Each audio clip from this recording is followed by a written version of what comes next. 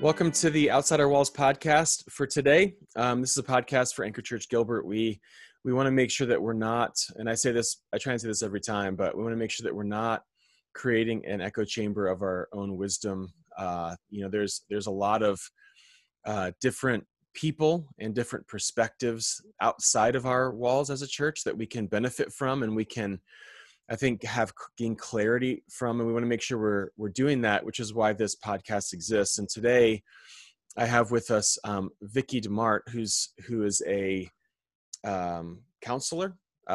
You are somebody who we've known for years, counseled in our context. And I'd love for you to just explain this a little bit more. But right now you work at Redemption Gateway. Tell us a little bit about that, but then also some of your history. When we've known you, you've worked primarily with women. Is that typically who you work with, women? And just give us maybe a little bit of details on what you've done with women over the years, what your background is in terms of education, and what you're doing at Redemption Gateway. Yeah, so I started back in 2010 taking counseling classes through CCEF. It's the Christian Counseling Education Foundation. They have different kind of certificate levels. It's like 13 or 14 classes. And so I just started working my way through those classes. Once I finished, I just thought, there's so much more. So I decided to go get my master's in counseling from Southern Baptist Theological Seminary. And so when all was said and done, it was 2015, graduated with the Master's of Biblical Counseling, was counseling on the lay team at Redemption, but then I started working as a counselor for Biblical Counseling of Arizona in the community, and ton of work with just families, kids, mainly women, anxiety, and then I kind of got put into this pool of abuse cases and women who were abused, and just kind of, jumped into that pool. And then after working at BCI, I got a job as the counseling director at Redemption Gateway. And that's where I am now, kind of leading the counseling team, training, working abuses, marriage counseling, women, kind of the whole thing. Great. And what's your bachelor's was from somewhere in the Midwest, right? Yeah. What was your bachelor's in? My bachelor's is from the University of Minnesota in family social science. Okay. So you have and that's more of a secular degree. So you have a secular degree in family social science. Mm-hmm. You went to CCEF, then you went and got your master's in counseling. Mm-hmm. And then you've kind of worked your way to where you are now. Yeah. One of the things that I think I find interesting about that I'd love for you to talk about is you do have a mix of backgrounds. To be honest, like as I've come across biblical counselors, I feel like in many ways, there's a lot of things that they get right, and then there's a number of things that I feel like they miss. So even as you're working for BCA, I'm sure it was great, and you go get your CCEF certificates. There was something when we first met you. There was something about how you approached counseling that was just a little different, and in a good way. It wasn't so hardline. It wasn't so boxy, I guess would be a good way to say it. There was something, and I'm assuming that comes from a little bit of your background in family social science. Is that what it was? Yeah. As you kind of dealt with that and you walked through some counseling situations, it wasn't just like take a Bible verse and call me in the morning, which sometimes, not all the time, but sometimes biblical counselors can default to. Yeah. And actually it turns out to be not super helpful in my experience as a pastor. Tell me a little bit about how you've thought through that in terms of, obviously the Bible, we come to it. We talk about it at our church at Anchor, where we're like, pastors use the Bible. We bring the Bible to bear. We are general practitioners when it comes to counseling because we have a very limited education on that and understanding. And so we actually wind up referring out, which is how we got to you. We've referred people to you before you started working at Gateway. You were doing more of the private sector, but we've thought through that. How do you think about marrying those two, like the secular realm of thinking through counseling? And Yeah. secular meaning not absent God, but secular meaning it's not just biblical counseling. There's something there's something more to be brought to bear. How have you thought about that in your counseling? How do you, how would you, think, help us think about it? Yeah. So I'll kind of start a little bit back. Just even my own personal experience of needing counseling and it struggled with my personal experience story. I had generalized panic disorder. And so people loved me. They were trying to help me. They had great intentions. But the things that they said and the ways that they tried to help just were actually making things worse. Like I was feeling condemned and shamed, even though that's not what they were trying to do. There's judgments on my faith, and it was very, very confusing. And so like, as I was going through that experience, I was thinking like, okay, this is God's word, but this isn't God. This isn't bringing life. This isn't, and so I think there's deep suffering that scripture speaks to, but we have to do the work. We have to be students of the person, be students of the word. And those two will come together, but it takes a lot of time. Like, just like we exegete scripture, we want to exegete the person. And so that what we do bring, the passages that we do bring, are relevant, that they make sense, that they are life-giving. But even thinking about the secular, in my experience, there was a lot of secular people that actually helped me. And whether it was just physical, and I think that was actually part of my journey. Like I've seen, a Chinese traditional doctor, homeopathic doctor, psychiatrist. Like I just had a counselor that was faith-based, but all these things, and being like, what helped and what didn't, and why didn't it help and why did that help? But a lot of times I think the secular world is more compassionate than the Christian world, and that's a problem. Like I think we need to look at that. Like, why is that? But I would also say I believe in God's common grace to all humanity. And so his image persists in believers and non-believers. And so we can learn from people that don't have a Christian worldview. And so they bring observations that can be helpful, that we can interact with and engage with. We don't have to be afraid to do that. That doesn't mean we don't believe in the sufficiency of scripture. It's just God's common grace that he's given people wisdom, that we can be informed. You think something like the DSM, which is the diagnostic manual, it categorizes things, so like generalized panic disorder or schizophrenia or whatever. And so it gives us these words so we can have a common knowledge. But how did that book come about? It was a lot of like research and question asking and observation. So we can utilize that. We can use that. And so it doesn't mean that we always agree with the outcome that they're saying. But a lot of the things that they say actually align with scripture and in the human experience. Yeah, that's good. I think even as you're talking about that, too often I think we can oversimplify the brain.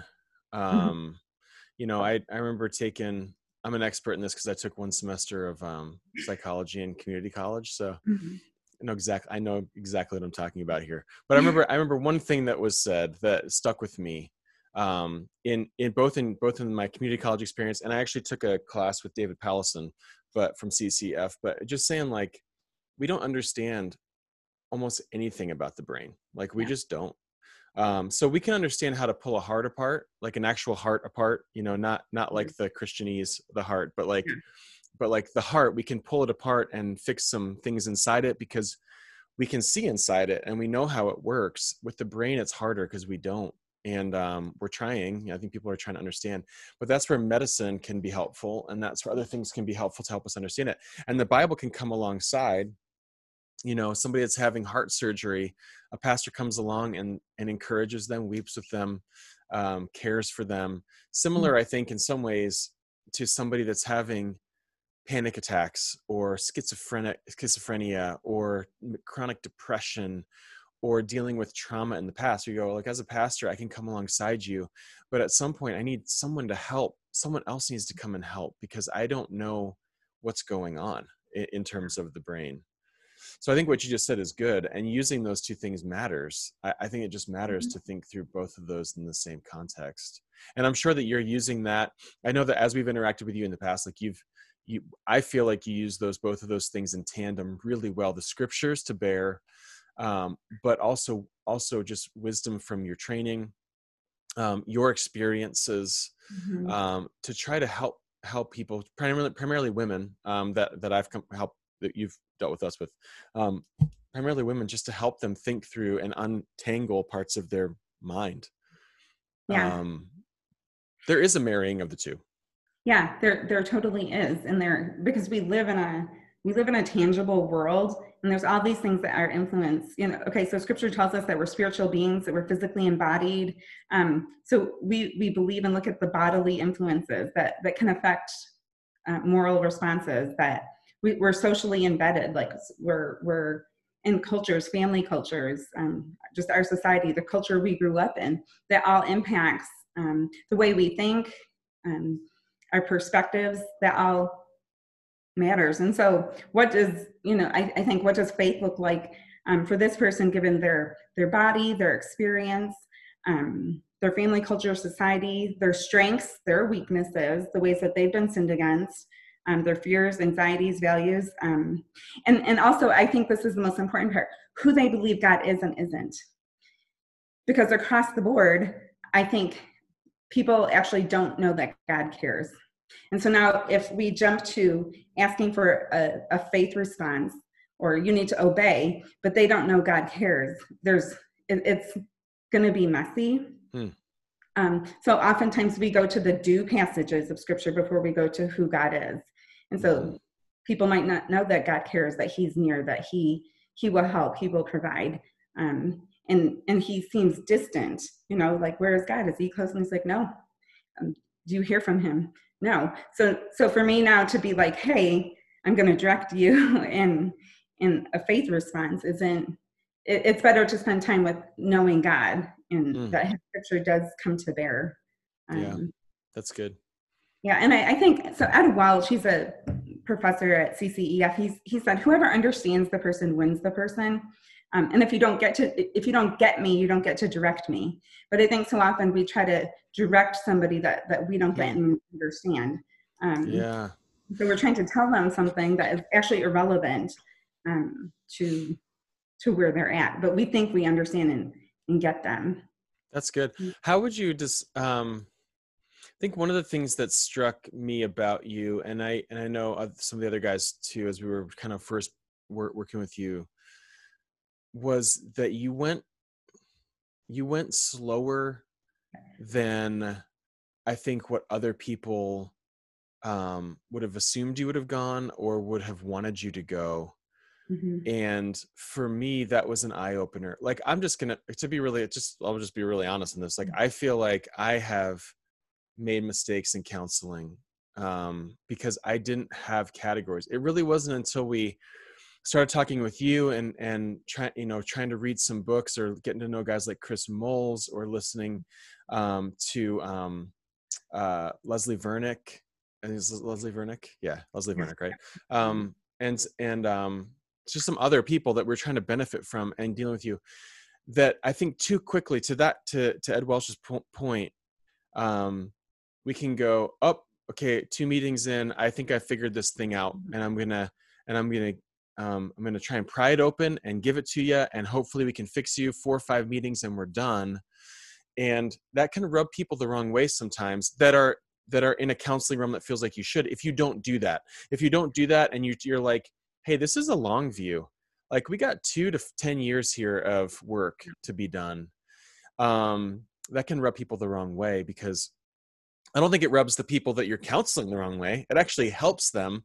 It rubs people that feel like this should be done by now. Yeah. And that's just not the way that it works. And so I feel like you helped us a lot with that, because we thought, oh yeah, people. Yeah, that's right. Like, this is people. This isn't an equation. Yeah. And so as a pastor, that's to my shame, because I feel like over time, there's been times where I've just felt like, man, I think I was trained to do X, Y, and Z. And if you do X, Y, and Z, then this is the result. And oh, great. Like, you move on. And I've learned a lot from you on that. And so thank you for that. I think over the last 3 years, maybe, I'm just trying to benefit and learn. So I think you do that really well. You embody that with people. And I think if you were to ask the people you've helped, they would say exactly the same thing. Just that you get to know them and you care about them. And that's where help kind of comes from that. So one of the things that, because you've dealt a lot, like you said earlier, you have had a lot of abuse cases. And I've thought about this over the last number of years in the church, especially in our church circles, which is Reformed, complementarian. So complementarianism, for people that are out there, there's a difference between complementarian and egalitarianism. Complementarianism would say, like true biblical complementarianism, all people, men and women, are equal before the Lord, sons and daughters. No distinctions, no differences in terms of the person, all valued. There's no lesser value, nothing. In terms of two spots, there'd be a distinction in roles, which is in the home and in the local church in a governing sense from pastors. And so from a complementarian standpoint, we'd both be complementarians, our churches would be. One of the things I've thought through about this abuse category in the church, I think in this church setting and church culture, we can have what I referred to as, there's probably a better term, but an over-realized complementarianism, where people go, hey, the husband should be the head of the house, should be, leading the family. And therefore what it becomes is husbands feel like, okay, good, I can say whatever I want and my wife has to listen to me. I'm going to domineer this family. I'm going to domineer this house, especially if you get narcissistic folks or something like that are just prone to be domineering. It gives them a pass if we're not precise and careful with how we define things and how we teach on things. And I'm assuming some of this, because I think a lot of what you're dealing with and what you've dealt with is abuse in the church, emotional abuse, physical abuse, those kinds of categories that can become confusing in the church, because sometimes if it's an emotional abusive situation, it's hard to define and diagnose and understand unless you can pick out red flags. One, I'm assuming you agree with all that's something we have to just continue to teach on and work on and diagnose and see. I know that's because we've talked about it, but you've counseled, women in this category and dealt with men and even churches that are just trying to help pastors see through it. As you think about that, how can the church do a better job of training, teaching, understanding this to see it and call it what it is, which is sin? It is not biblical. It is not godly. It is wrong. How can we do a better job of not falling into an over-realized complementarianism to serve women in our churches? Yeah, so one of the first thoughts that comes to mind is the male leaders. What, generally speaking, I've encountered just even personally is hesitation and suspicion towards women. And so we're coming, like there's even when I graduated with my degree from seminary, it was very confusing for people. And there's this suspicion. And so when we talk about being complementarian, it usually goes to, women can't be pastors or women can't preach. And so it's like, oh, okay. But I think what's happened is subconsciously, like people aren't necessarily consciously doing this. It's gone to like not even understanding or thinking that women can bring anything to the theological table. So they're not asked. So I think abuse has been dominant in the church because we're not listening to half of the image bearer of God. We're not seeking input from half of the image bearer of God, right? Like if we're all created in his image and you have women, and then, even something like emotions, women tend generally to be more emotional, right? So now we have, like, we'll start crying. And one of the first things we do when we get emotional, we apologize. Like, I'm so sorry, versus being like, oh, this is something that's important to me. And I can tell that it's important because I'm getting emotional about it. So I think, the other part would be just in the church, the setup, the structure is male pastors lead, it's content one way. It's teaching, right? Yeah. And so it's hard for there to be a two-way street where I believe that everybody brings content to the table, and I want their content to be brought to the table, and I want to interact. And so who do I learn the most about oppression from? Is those who are oppressed. What does faith look like? They're actually in it. And so when I'm counseling and working with a woman that has been abused, she is the expert on her life, and I am the student. And but I'm a student that has training, that's equipped, that that I'm navigating. I'm not just going in there blind. I think one fear people have is, oh, she's just going to be enabled. But there is trajectory. So I think one thing is the suspicion that women are often met with suspicion, that there is a thought that women are just going to flee and don't want to stay married. When 100% of the time of the women that I've counseled, they want to stay married. They don't want out. But they also don't want to be oppressed, abused, mistreated. They don't want to be afraid of their husband. I think with abuse, it's so nuanced. And so it can be happening in front of us and we don't even know. Yeah.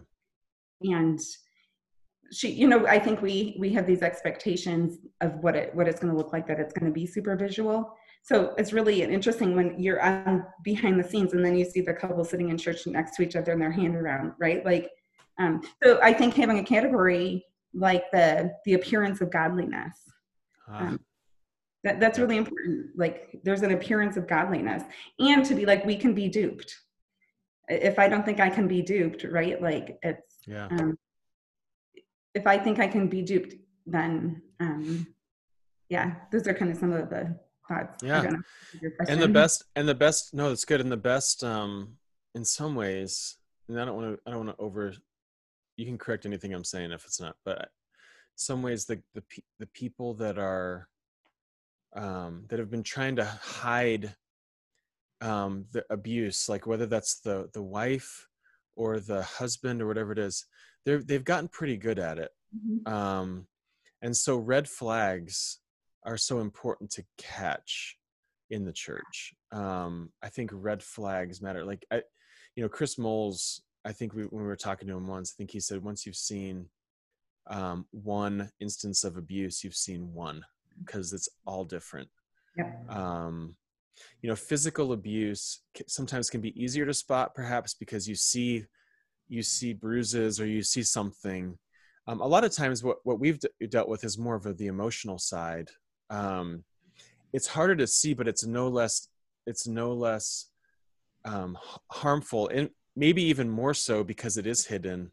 Yeah. I think you said that one time, and it was really helpful. I mean, it's like, oh yeah. And you deal with the scars. The scars are emotional, which are some of the red flags, Yeah. And so I just think as we're looking for that, I think it's important to see them. What would be some of the red flags as you've thought about it, as you've kind of considered, like, and again, it's not one-to-one. There's nothing one-to-one, but just as you've thought about it, as you've dealt with them, you're like, oh yeah, these are some red flags I've seen in the past.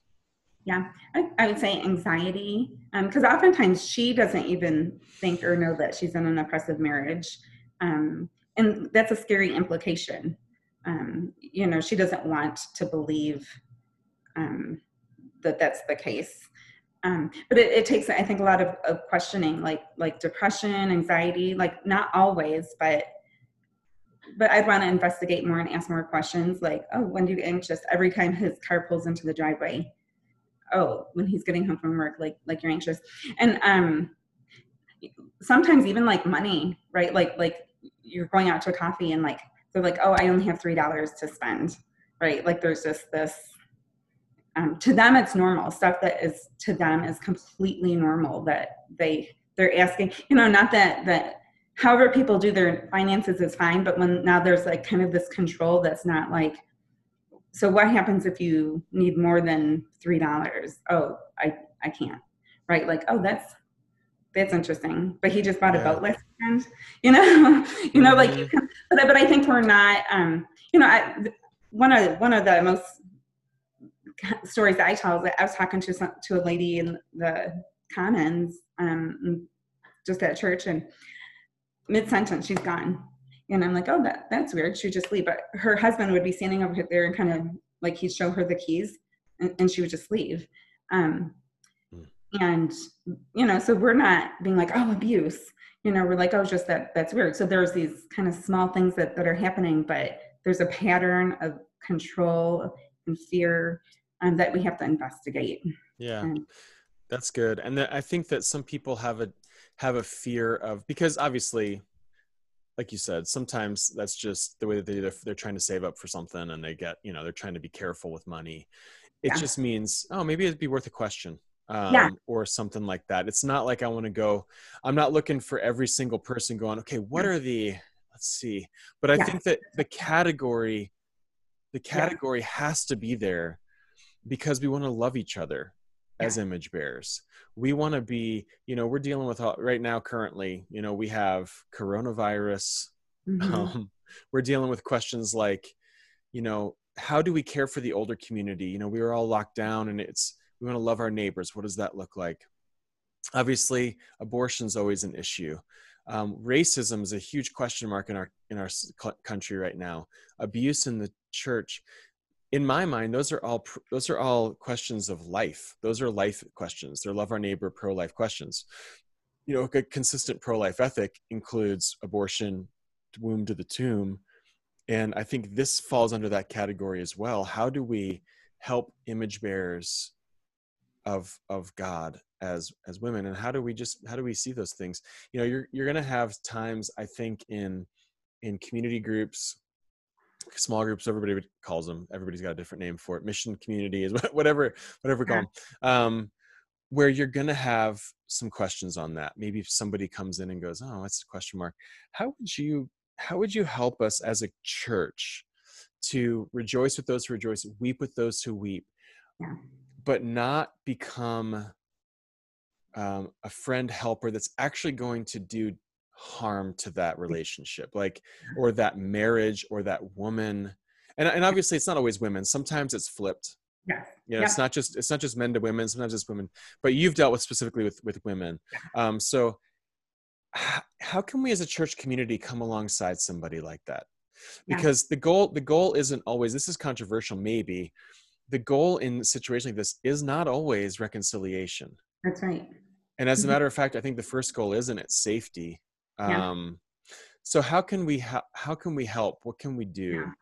I think that's true. The first goal would be safety and sanity.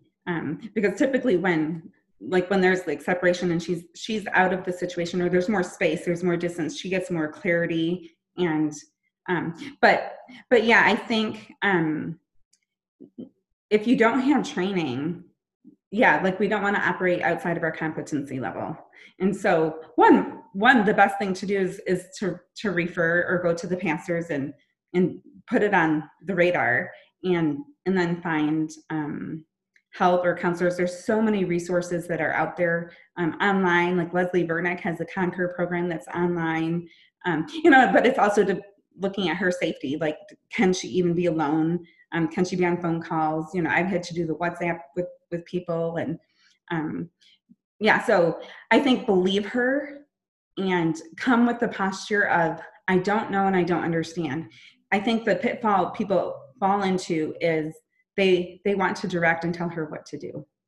And that can be so dangerous. And she's already questioning her own decisions.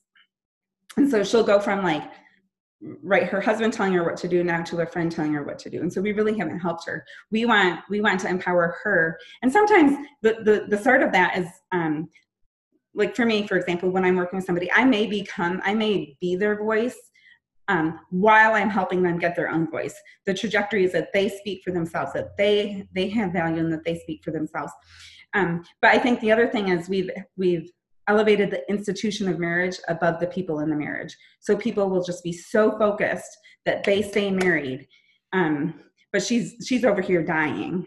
And it's actually not loving him, because he's not being called to change and to love his wife like Christ loved the church, And so then we get kind of back to the complementarian thing, it's not submission, it's subjugation, where she has to do it. She'll be threatened. There's a consequence. It's not a free willing submission. Um, it's subjugation. Yeah. And so misunderstanding of headship and submission. So I would say for like small group leaders, what has God asked you to do? What can you do? What can't you do? And what is your role? What is within your ability? And it may be to pray, or it could be tangible needs, believing. But yeah, I think that the danger is assessments, judgment on faith, not understanding, and then kind of realizing like he's probably done a super good job of, and people are going to have a hard time believing it. He's done a super good job. He serves in 3 different ministries, and he's at the prayer meetings, and he helped my family with this. Like, he can't be that. He can't be that guy or whatever. She, and then he said stuff about her. So what ends up happening is there's more sympathy for him. Like, oh, that's really sad. Like, he has a wife that's just anxious and depressed. Yeah, that would be hard, And so now there's this. It's manipulative. Yeah, it's manipulative. Like, we've been in a couple of cases where you're like, yeah. So I think being aware. I think not directing the person, but asking questions. That posture of curiosity is huge, and saying, I believe you, I love you. How can I help? Yeah, that's good. I think that's a good posture overall. Like I believe you. I love you. How can I come alongside you? You mentioned earlier helping somebody. And I learned this from you and Leslie Vernick, as I read, especially the end of her book. She's got some appendices, but the benevolent rescuer, I think, is everybody's, which is her, her way of saying what you said. Clearly, this person can't make their own decisions because they've made terrible decisions, apparently, quote unquote. I'm not saying that that's true, but terrible decisions up to this point to put themselves in this position. To get them out of it, I'm going to come and I'm going to swoop in and I'm going to be their decision maker. And that undermines the actual goal, because the goal is to help her find her voice, or his voice. But for your categories, it's been women, her voice, and to bring her back to maybe this is overstating it, maybe it's not, to make her a human being again. Yes. This woman needs to be a human being again, because she's felt like something less than that for a while. We have to get her to the place of being a human. And she believes that. Like, she believes she's less than human. Yeah, she believes less than human. So by me, I might think I'm being really helpful by coming along and saying, I'm going to begin making her decisions for her, because I can make better decisions than she can make. Yes. What we're actually doing is we're unintentionally taking the place of the husband. We're doing the exact same thing. Our heart's not that, but we can do that. And that can actually cause more harm in the end, because it reinforces the idea to this woman that she isn't worthy to make her own decisions, that she's not smart, she doesn't have a voice, she can't do those kinds of things. And decisions are scary for her, because there's a lot at risk. And so this is the hard part, is she might want you to make the decision for her. Like she actually might be like, you tell me what to do. And so it's scary for her to be like, no, like, you make the decision and we will support you. Because people live in this right, wrong, like, I want to make the right decision, but God isn't a God that's just being like standing over here being like, are you going to make the right decision or not? Right. Oh, you mean, like this after this, but that's how people function or think. And to be like, he cares. And so it's this growing and her making the decision. And a lot of her decisions actually might not make sense. And so it can be frustrating as a people helper, because, but she's had to do a lot to survive. And when you realize, like, she's like drowning. And so the way that, we start somebody's drowning and we start critiquing the way that they're drowning and saying that they don't have faith, or we're saying just trust, or God is in control, or whatever. And, instead of being like, you're drowning, you don't have air. How can we help? Why is it so hard for us to believe women? I mean, why is that hard? Because I I think it goes back to Eden, if I'm honest. Mm-hmm. Right? Like Yeah. it goes back to Eden, and it was the woman who took the apple, and and then, but I would also say the curse. The curse is that he will rule over you. That's not. Yeah. Yeah. That's not the way that it is meant to be, right? So like when the ruling over, that's a part of the curse. That's not what new creation is going to be like. Yeah. And like when we were talking earlier, I was just thinking, like, how did Christ lead?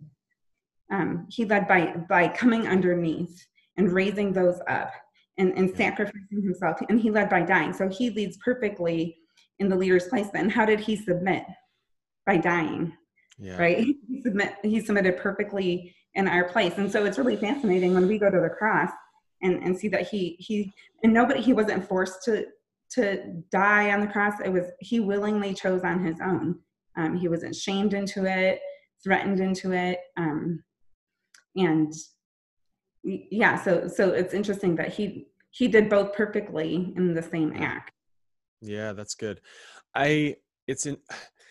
We just taught through not too long ago Micah 6 through 8.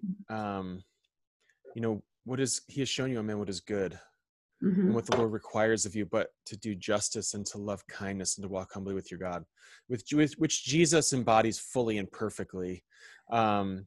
Justice these days, we can limit, or at least we can think about it as a race issue because it's fresh on our minds with George Floyd and Ahmaud Arbery, and questions about racism, systemic racism, and all these things are swirling around in the church, and not just the church, but in politics, and it can divide us. So we can have those thoughts in our mind.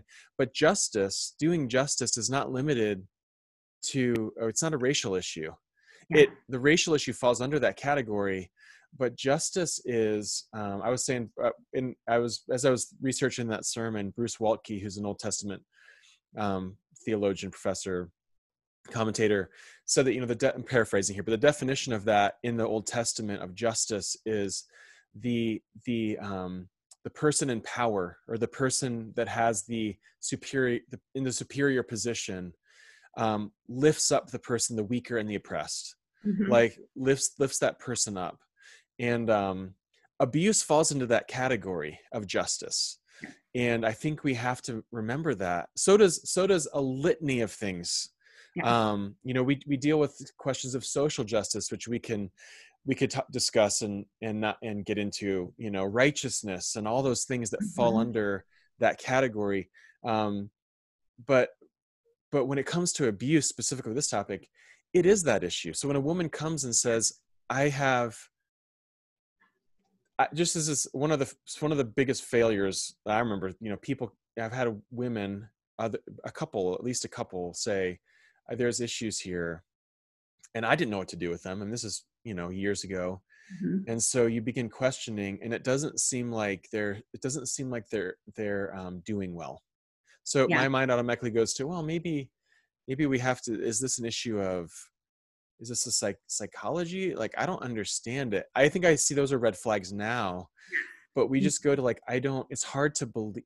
We have to convince ourselves I want to believe you, or at least have that mindset of, if justice matters, I'm going to come alongside you and weep with you and actually believe you. Yeah. Even if I don't understand it. Yeah. I even if your experience, even if I don't agree with your conclusion, but it's interesting. The more I enter into somebody's experience and predicament, the more their conclusion makes sense. Yeah. So initially, I was gonna say, initially you might go, but let's talk. Like, let's deal with this some more. And what's at risk to learn more? What's at risk to believe her, and what's at risk to not believe her? Right. There. And I think I'm actually thinking more about the question again about small group, and just friends that are trying to help. Oftentimes one thing, kind of going back to the directing them, they'll talk about forgiveness. And so they're like, well, you need to forgive. And, but there's not the call for justice. And now what's happened is the onus of the relationship and his behavior is put on her, and she's less than if she doesn't forgive. But we serve a God of justice, And Yes. and now that actually serves to feed the that's fuel into the cycle for him, because he's like, yeah, see, she doesn't even forgive. But there's no call for him to love her, to stop hurting her.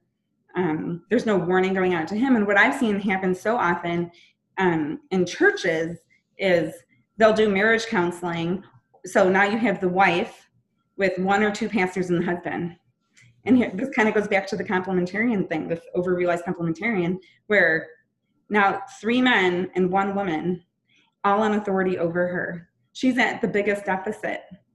And how intimidating that is for her to not have somebody that, you know, like if she cries or she doesn't speak accurately, or she's fumbling over her words, she's afraid to talk. If she says anything, she's going to go home and get in trouble, but she can't say that, right? Like right, like there hasn't been this view of like, hey, wait a second, like even just visually, that's not the kingdom, that's not loving her. But yeah, so forgiveness, but God he's going to make things right. The things that are wrong, he will make right. And we're so hoping that he makes them right. Yeah. Right now. Mm-hmm. And I think that as friends and as Christians, we want God to make things right now. And sometimes he does. You know, there's been situations I've been involved in that I look at a marriage and I'm just it's just encouraging. Yeah. Still hard, still work, still conversations, but encouraging. Other ones less encouraging, because we want to say this should get fixed now. Like God can do this now.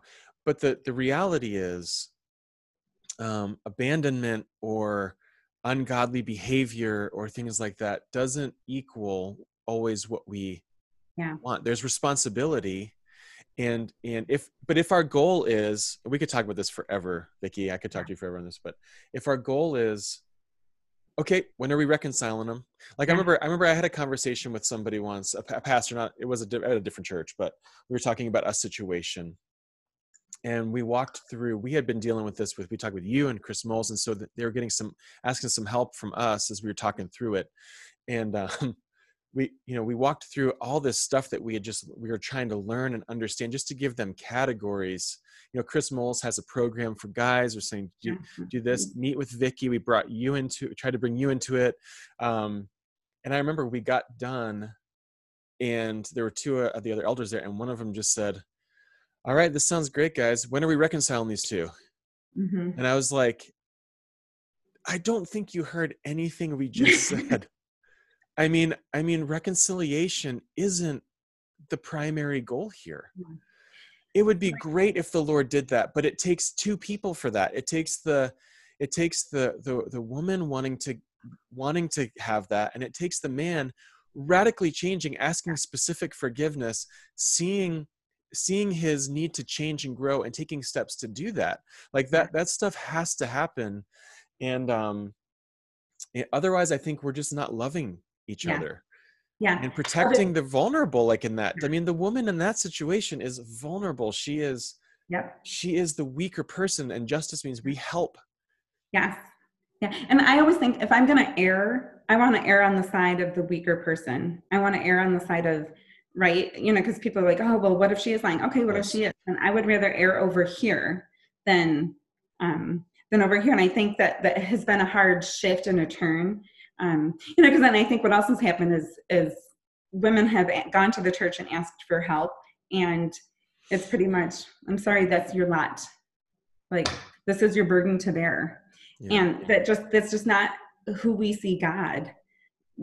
His character, that's not who God is. Like, he's not, you know, Matthew 18, you know, like is in church discipline is in there, like calling him to love, like, and so it's just interesting that was kind of I'm sorry, this is, you just have. And we need to do better. I mean, I feel like we just need to do better. I think we haven't done, I know I can speak for myself in the past, and I'm learning.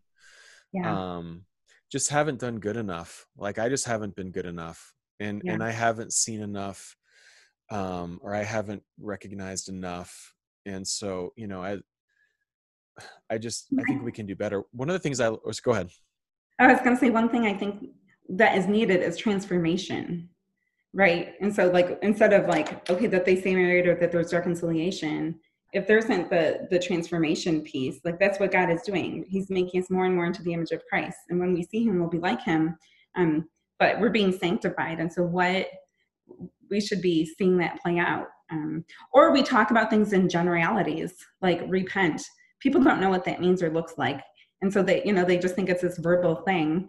And okay, I did my part, now you do your part. You forgive me, I repent. But there is no repentance, actually hasn't happened. But yeah. Yeah, no, it's true. And I think we could talk a lot about repentance. Yeah. Repentance, godly sorrow, as opposed to just, I'm sorry I got caught. So many things, Vicki, like even just language used. And again, you could spend your whole life trying to figure this stuff out. I remember being in a meeting and just a ton of pastors at one of the churches, and they're like, "Oh, he's repented. And I said, "Okay, so is he thinking differently? Repentance means change of thinking differently. Is he thinking differently about anything? What is he thinking differently about?" And they're like, "Well, no, nothing. I don't think he is." And I'm thinking, well, then he didn't repent. Like he may have said, "I'm sorry," or but if there hasn't been a change of thinking, then. And I'm sorry you feel this way is not repentance. Like I'm sorry that you interpreted my actions this way is not repentance. Yes. I see that you're hurt. That's not repentance. It's acknowledging something. Yeah. But that's not repentance. Yeah. Repentance is when I still think it's not my fault. I'm sorry that you experienced that way, but that's not my fault. That's still your problem. Yeah. I remember. Yeah. It's like true repentance is when I did this. Yes. That was wrong. And I should not have done that. I see that. Would you forgive me for that? I don't want to be that way. I don't want to treat you that way. That I didn't at the time recognize what that was, but now as I've thought about it and talked with you about it, I see that, and that's wrong. Not just that time, but then the 50 other times, because there's other things. It's not, and I feel like we can, because we're Christians. I think it's the same weird thing in a totally different category, but maybe this will apply when we go into a Christian business and we assume they're going to give us a deal. Yeah. Which is why dealing with Christians sometimes is the worst for business owners, because they're assuming they're going to give me 50% off just because we're Christians. There's like, hey, give me a lot of grace, give me a lot of something. When we come into a marriage, I think that our temptation is to say, I just want to show grace to the person that is, because that's what Jesus has done for us. Yeah. He's given us so much grace, which I think the heart's right. The heart's right half of that. Where it's wrong is that we're not showing any grace to the woman, the one that's been offended, that's been abused, oppressed. And not only not showing her grace, but actually shaming her, because we're calling her to show grace, but we're not helping her. We're not protecting her. And so she's actually left worse off. Yeah. Which is so sad. It's sad and it's wrong. And I just think we can do better. This is just a learning lesson. We could talk for so long, Vicki.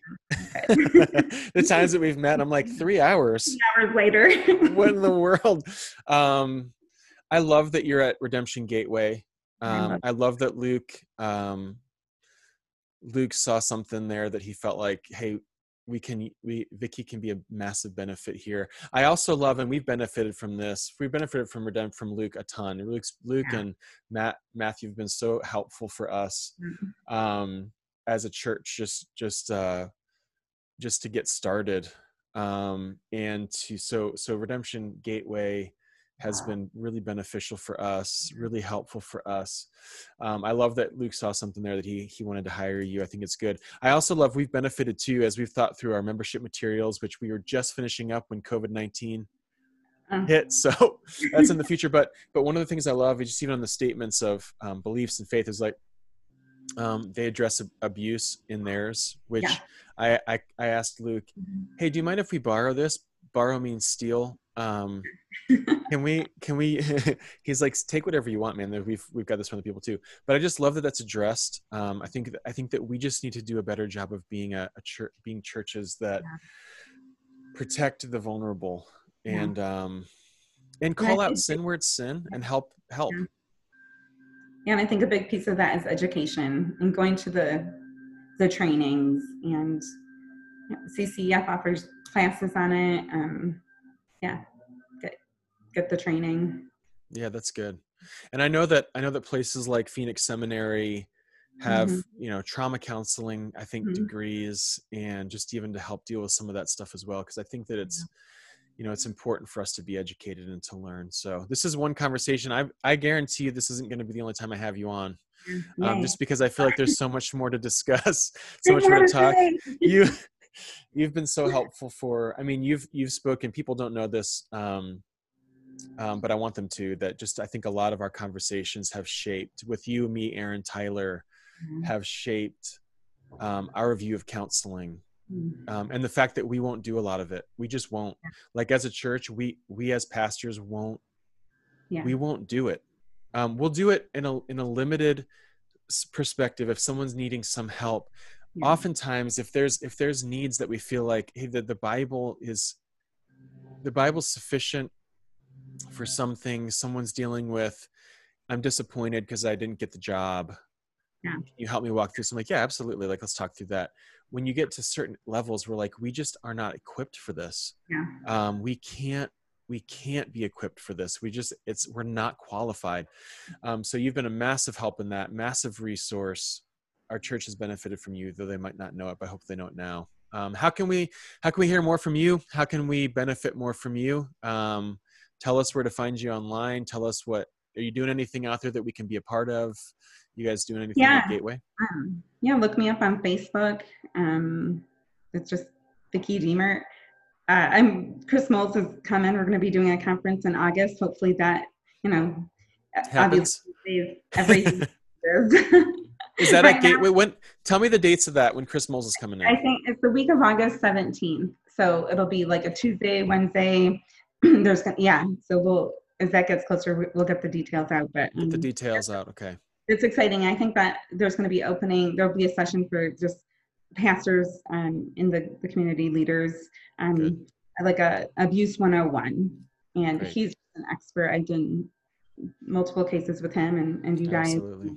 Yeah. So he's amazing. So he's hopefully still going to be coming here in August. I hope so too. To get that. But the other resource, if you want to hear more, is just about me, my approach to counseling. It's just a self-published book, When Help Heals, that I think probably would resonate more with counselees and just the experience of help. But I think even for people helpers, like maybe small group leaders, like what to say and what not to say. Why does saying all things work together for good to somebody who's suffering help or not help? Or oftentimes not helpful. It's a dismissing. Like here's this great, amazing truth, but how come it's being used in a way that is flat or doesn't take traction or is a platitude or minimizes the person? So kind of really talk about stuff like that. Those are kind of. That's good. Okay. When Help Heals, right? Yeah. Yep. And they can find that on Amazon. Yeah. Yep. So grateful for you. Thanks for jumping on here with us. Thanks for talking about these things. Not always the easiest discussions to have. Yeah. But I think really important ones. And I think that you're the person to speak on that. So thanks for joining us. Thanks.